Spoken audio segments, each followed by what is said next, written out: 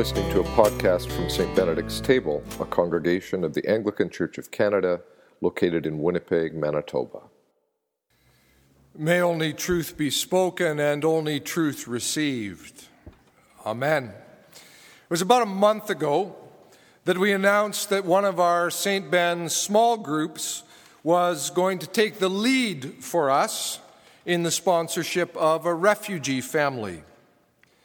And at about the same time, I decided that I wanted to preach an Epiphany sermon on Jesus as a refugee. I'd been talking with Steve Bell, and he'd offered this insight about how in this story from the Gospel according to Matthew, God, who is our strength and our refuge, has become God the refugee. It was one of those moments where you see a familiar text with new eyes. I know this story really well. I've been preaching it for almost 30 years. I've even referred to Mary, Joseph, and their baby as refugees before. But somehow, between that connection Steve was making between God as our refuge and God the refugee, and the current crisis in the world, this observation struck me in a very particular way.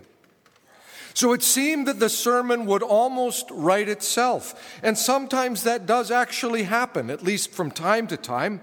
This insight was just so rich and timely. Funny thing, though, is that if I had just tracked things back a wee bit, I'd have realized that anything I might have to say this evening has already been said. Steve's own song, Refugee, from his Keening for the Dawn album, wrestles deeply and brilliantly with this image. And that has much to do with the fact that Steve's song is built on Malcolm Guite's poem, Refugee, a powerful presentation of this image of Christ as a refugee. Now, that poem was actually picked up on in the Christmas Day sermon of Justin Welby, the Archbishop of Canterbury. He actually cites Malcolm's poem. So much for being original here. I just have to tell you, we stand on the shoulders of giants, which is not a bad thing. Now, typically, the reading for Epiphany focuses on the experiences of the Magi, on their unexpected and surprising epiphany, in which they see in the face of a peasant child something of the divine. As astrologers, they'd set out on the road in search of a royal child they believed was signified by this unusual star. They arrived in Judea, and the most logical thing was to go to the royal home, to King Herod. But no, there were no royal babies in the palace. You need more than stars and astrological charts to lead you to Messiah. You need the ancient scriptures, which is why Herod summons the chief priests and the scribes, biblical scholars who knew the deeper story much better than he, who tell him that Bethlehem is the key. Go there, Herod says to the Magi. Go there, and if you find him, come back and tell me where he is, because I too want to go and see him, pay him homage. Herod is bluffing. Right. If there's anything to your stargazing, I will go and finish this child off before he threatens my throne, my place, my power. Well, the Magi do head out on the road to Bethlehem. And when they get there, they do find the child with Mary, his mother. Whatever it was that they expected to find, and whatever it was they were planning to do, when they saw this baby born to an unlikely mother in an unlikely place, they knelt down. They got down on their knees, and they did pay him homage. And they brought out gifts, gold, frankincense, and myrrh, royal gifts rather out of place in a peasant home. And then they left, and they returned home by a different road, having been warned in a dream not to return to Herod. Now that's where the typical reading for Epiphany ends, with the wise men going home by a different road. They pay homage because they've seen, because they've been gifted with an epiphany of something startling and new, and they go home shaking their heads in wonder. But tonight I decided we needed to extend the reading by a few verses. Now after they'd left, an angel of the Lord appeared to Joseph in a dream and said, "Get up, take the child and his mother and flee to Egypt. Remain there until I tell you, for Herod is about to search for the child to destroy him." And Joseph got up, took the child and his mother by night, and went to Egypt, and remained there until the death of Herod. Now, those are always important verses in this story, though never more than at a time like this in our world. Get up and take the child and his mother and flee to Egypt, for in his madness for power, Herod is about to do something appalling. When Herod saw that he'd been tricked by the wise men, the story continues, that they had not returned to tell him where the child was, he was infuriated, and he sent and he killed all the children in and around Bethlehem who were 2 years old or under, according to the time that he'd learned from the wise men. For the sake of my throne, kill them all. As Malcolm Guite observes, the story of Herod's jealous rage and the massacre of the innocents would be too appalling to hear were we not called up to contemplate it almost every day in the news. What Herod did then is still being done across the world by tyrants who would sooner kill innocent people than lose their grip on power.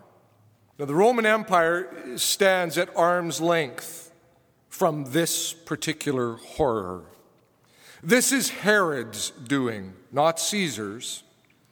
Herod, though, is a vassal king.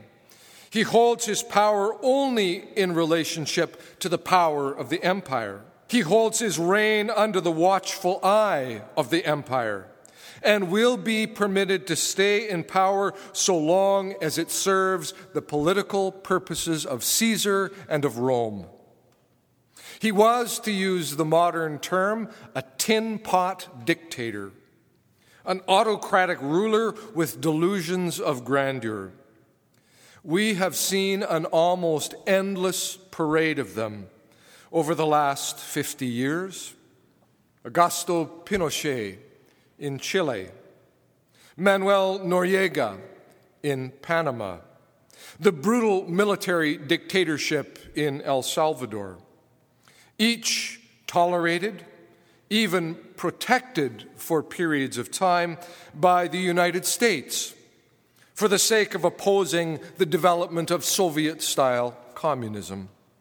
More recently, Gaddafi in Libya, Saddam Hussein in Iraq, Bashar al-Assad in Syria.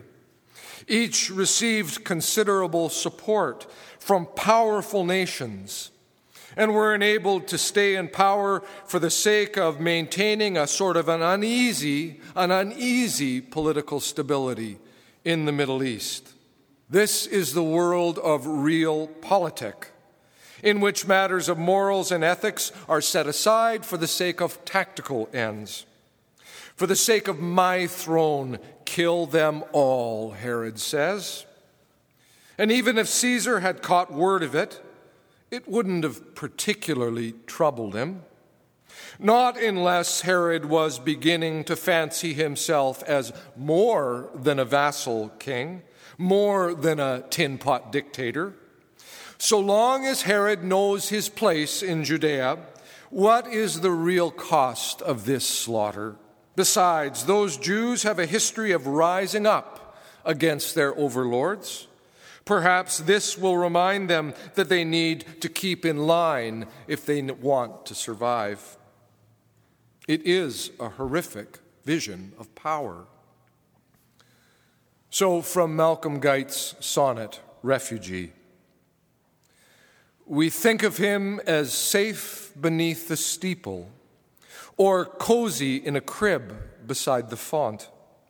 But he is with 1 million displaced people on the long road of weariness and want.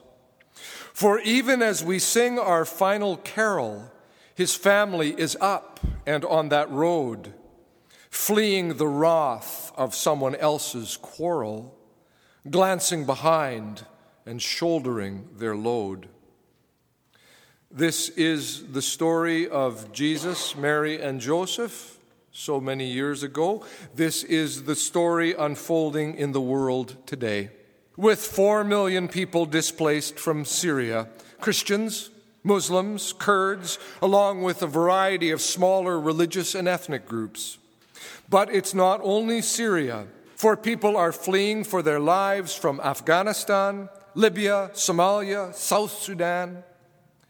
And against that story, we must make the same assertion that Malcolm makes in his sonnet, that the incarnate one, God with us, is with those millions of displaced peoples, waiting to be recognized and embraced by those who dare to call themselves Christian. Against those huge numbers, though, doesn't it seem small for a church community to speak in terms of sponsoring one refugee family? What difference does that make? Yet it may be. It may be for that one family that we will sponsor.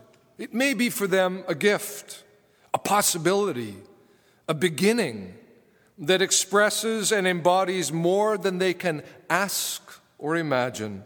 It may be the dawning of a whole new life for that one family. God, who is our refuge, would have us see the face of Christ in the faces of that one family. It's an epiphany, a showing forth of the God who is indeed our refuge and our strength. In the name of God, Father, Son, and Holy Spirit. Amen.